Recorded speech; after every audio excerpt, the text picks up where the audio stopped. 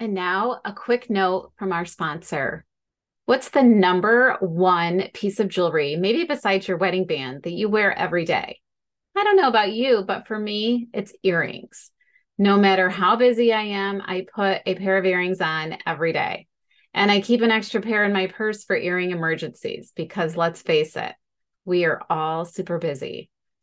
Try the Complete Luxury Earring of the Month Club, where you will receive one pair of earrings every month. The whole idea of the Earring of the Month Club is to build an earring wardrobe for you to have a variety of earrings, no matter what the occasion, no matter what your mood, you will have earrings to wear with your outfit. Many of our customers tell us they would not have picked out some of the earrings, but love them. And once they put them on, they wear them all the time. For your Earring of the Month Club experience, go to completeluxurybox.com/earrings. That's completeluxurybox.com/earrings with an S.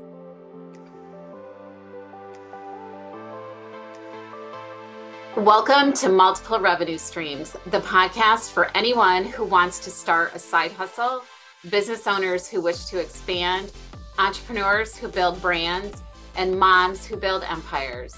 I'm your host, Linda Payan, and I'm here to encourage you to keep going, do the little things every day, and start building a revenue stream that you are proud of.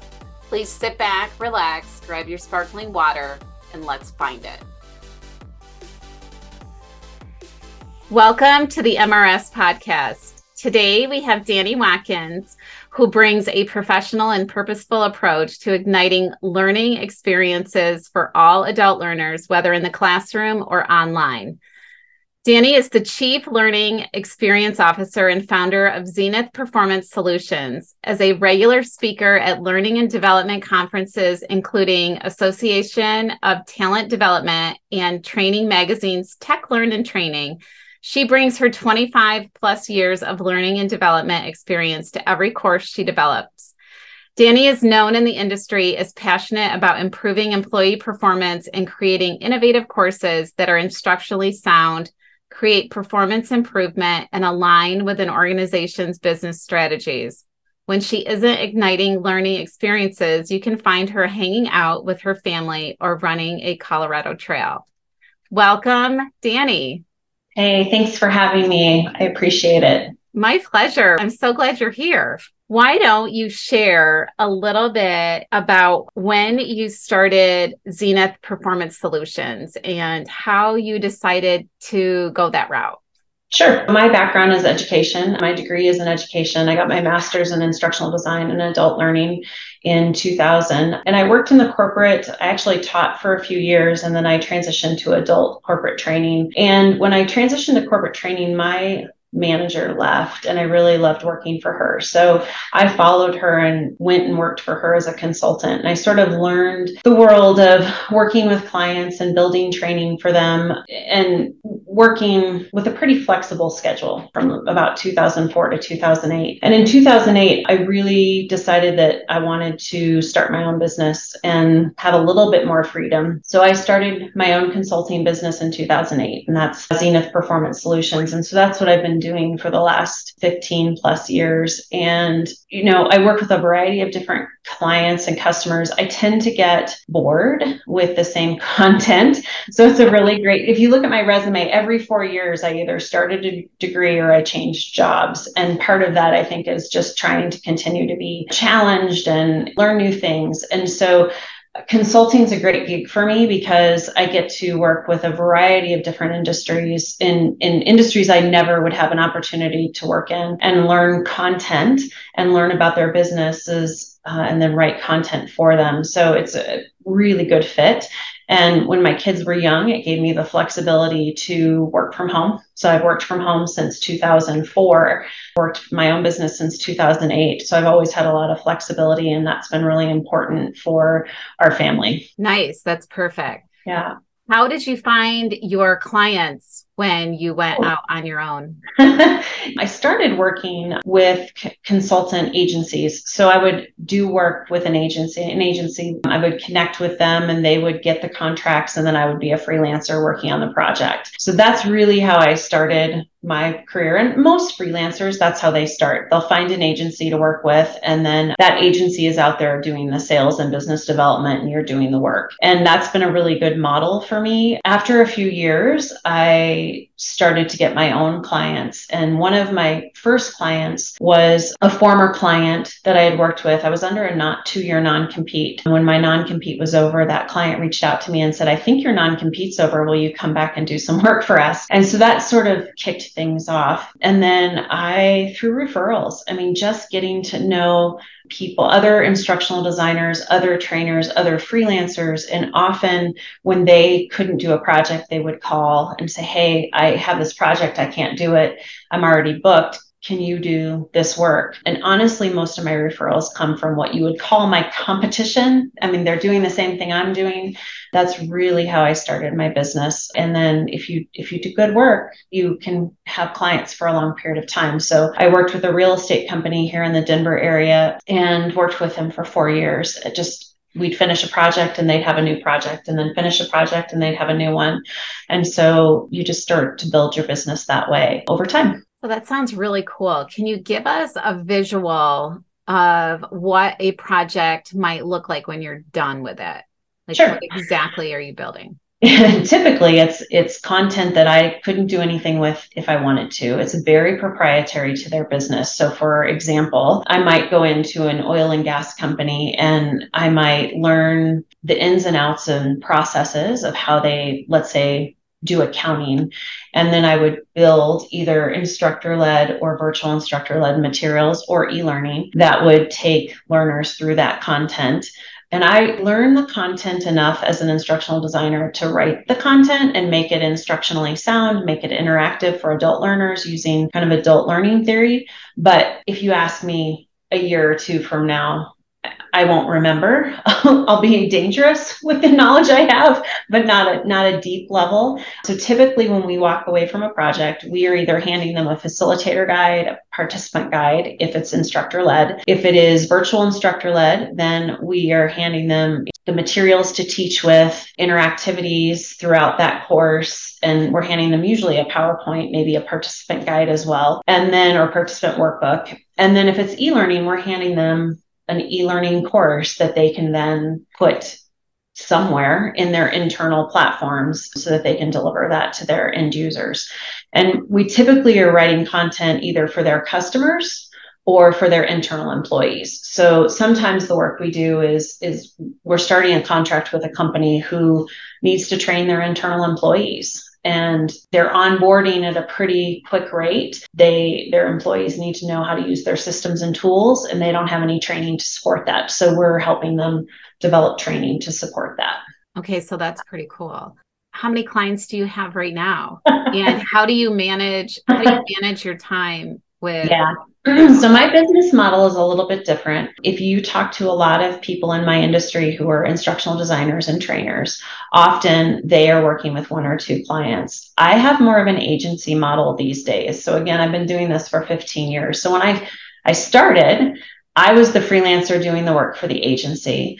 Now I tend to have more of an agency model where I'll get a project and I may not have the bandwidth to do all of the work myself. So I have a good bench of freelancers that I reach out to and say, hey, I've got this project. I'm looking for, somebody to storyboard it, design it, and develop it. Do you have the bandwidth? And then I bring them on as a 1099 to do the work. So I have more of that agency model. I tend to have anywhere between 5 and 7 clients at a time. So right now I'm sitting at about 5 clients. One of them is a long-standing client that I've done leadership training work for the last 9 years. So they're a consistent client that I do work for every year. And then I've got 4 other new clients that I'm doing projects with. In our world, we typically write content and then we send it to our clients to review. So there's always this gap where they have the materials. So if you can time it right, while you have one client reviewing materials, you're working on your next client's content. That's in a perfect world. Does that happen often? That is in a perfect world. It happens probably 50% of the time. Okay. So we'll set out our dates and say, okay, this is what we're all working toward. And then when we send materials to our clients, they won't review it in their time frame that they were given. And so then that extends the project and you have some overlap. And that's why I've always liked the agency model for our business, because then if I have other resources, I can sort of tap into other resources, and I've used them for 10 years. So I know their skills, I know their strengths. So I know who to call if I need little pockets of work completed. Yeah, that's important. That's Yeah. great. Yeah. In regards to multiple revenue streams, tell us about the multiple revenue streams within Zenith Performance Solutions, and we can move on from there. Yeah. So for Zenith, I'm working on reoccurring income. So for the most part, our income is project based, and very early on, I learned that you need to be creative in terms of how you're charging. So I used to just get charged at the end of every project. Or I used to charge clients at the end of every project. And I quickly learned that there needs to be some sort of kickoff fee so that I'm getting income before I finish the project, because some projects can take several months. So I typically do a project kickoff fee. It's usually 1/3 or half of the project total. This also protects me because a lot of times I'll do work, and then if the client is sort of flaky and doesn't get back to me, it allows me to still get paid if I'm waiting for them. Contractually, that's really important. And then I also have a couple other multiple revenue streams. I have a Canva course that I am working on that I've already delivered once, and that's another revenue stream. So I teach other courses as well, mostly around technology that we use in our training industry. And then I have an LMS, which is a learning management system. It's called Talent LMS, and I host courses for clients. So if we build a course for them and they want it to be tracked as their learners take it, so they can see, did their learners take it? How long did they spend in it? What was their quiz score? Things like that.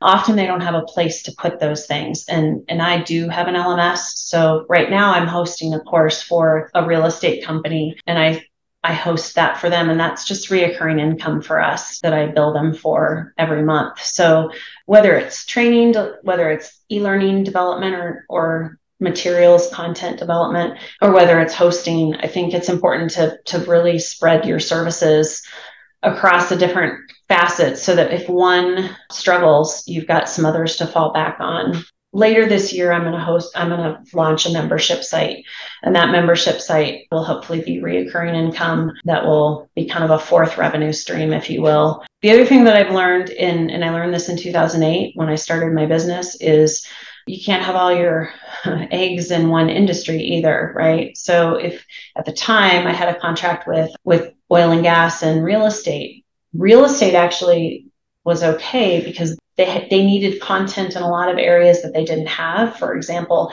distressed properties. We built a course on distressed properties because up until 2008, they didn't need to train their agents what distressed properties were. But in 2008, when we had our crash, they all of a sudden had a need. Industries ebb and flow. And so if you're all in one industry and that industry takes a hit, your business takes a hit. So I've always tried to spread myself across multiple industry verticals so that I can sustain that. I think that's really solid advice. Yeah. So share with us a little bit about your other business, which is Lips, Sass, and More. How fun. So again, I love to teach. And so when I was looking at in 2015 was probably my hardest year in business. Not sure why, even after evaluating some of that. Well, it was an election year. Election years in corporate America are always interesting. Companies tend to hold on to their money and they may not outsource as much work. In 2015, at that point, I had 4 employees, and we took a pretty big hit in revenue in 2015. And most business coaches would tell you that you should lay people off. And that's probably what I should have done, but I loved them. and we were a close-knit team. And so I chose to hold on to them. And instead I was like, I need to find a revenue stream for my own salary. So not sound business advice. Like I should have laid off.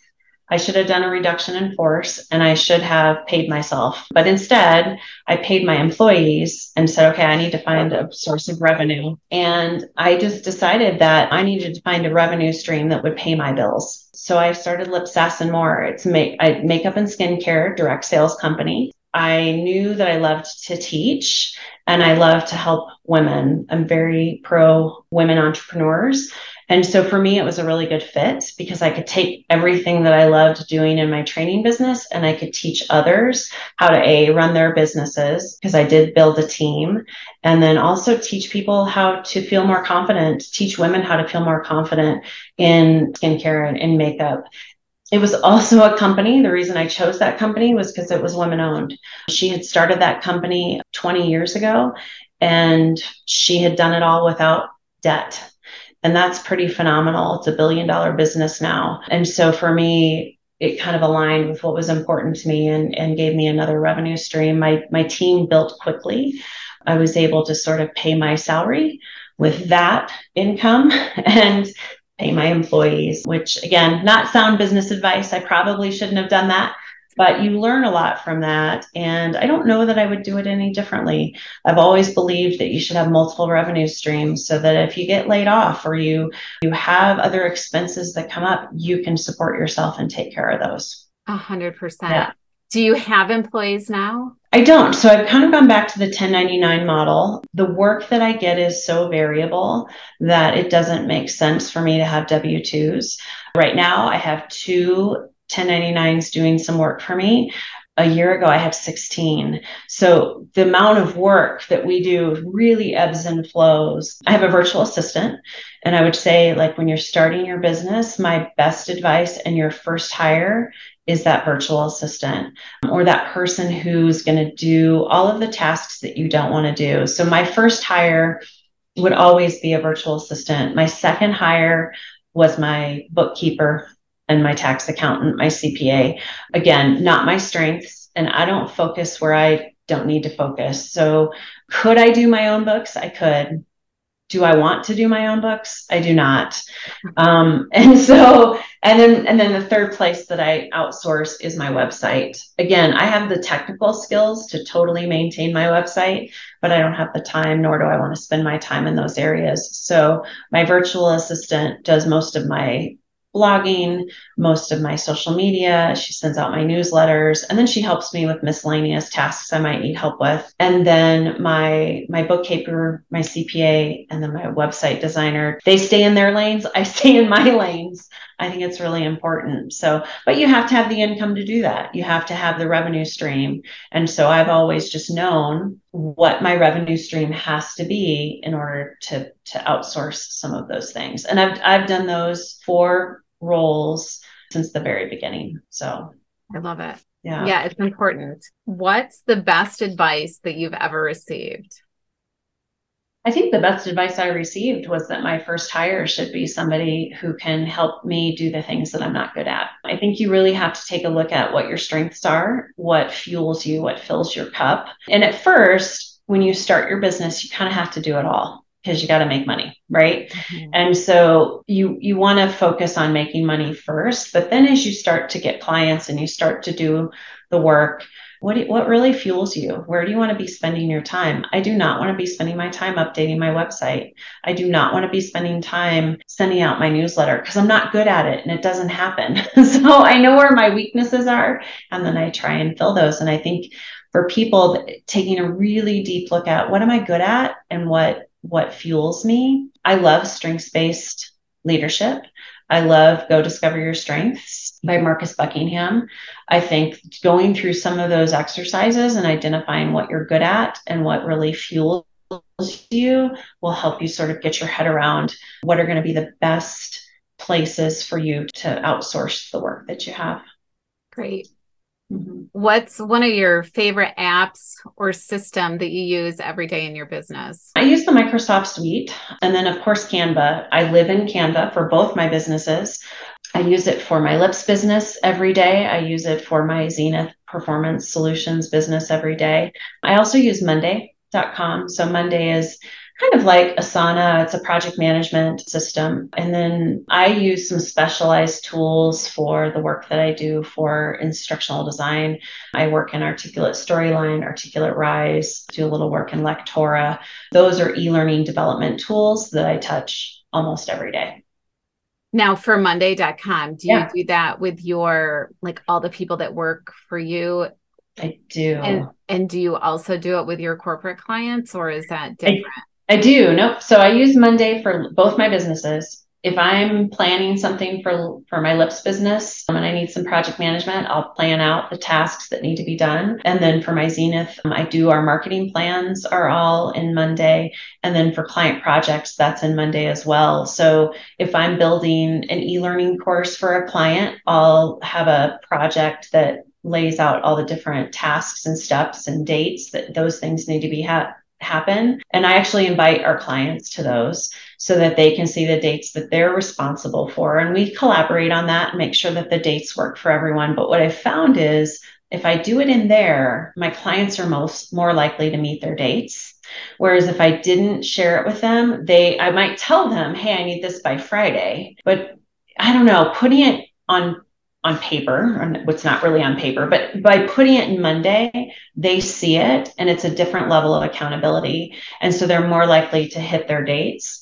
It also allows us to have updates back and forth because it has a notes section. So if I have a question, I can pop it in there. I can also track time. So you can track time. So when I'm working with contractors, they can track their time and it's a hidden column. My client can't see that column, but I can.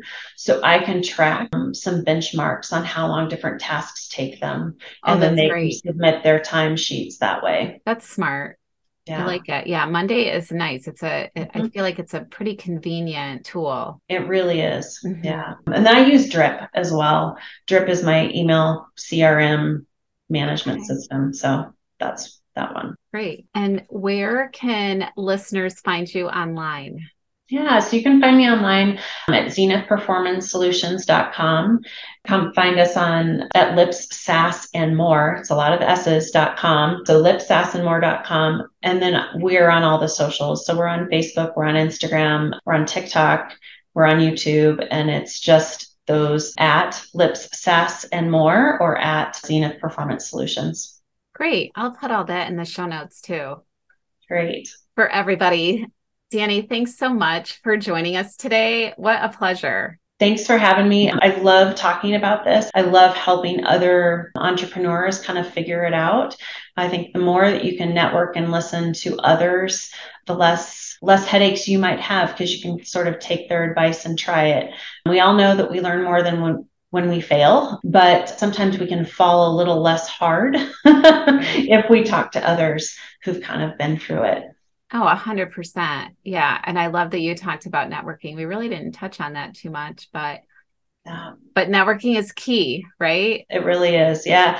Networking, I always say when I present at conferences, in our field of instructional design, we become better instructional designers when we share with others. And when we don't share with others, then we're not improving our industry. So I think it's really important to do that. And I would say the same for network marketing or direct sales. The more that we can share with others in the same industry, the better we all get.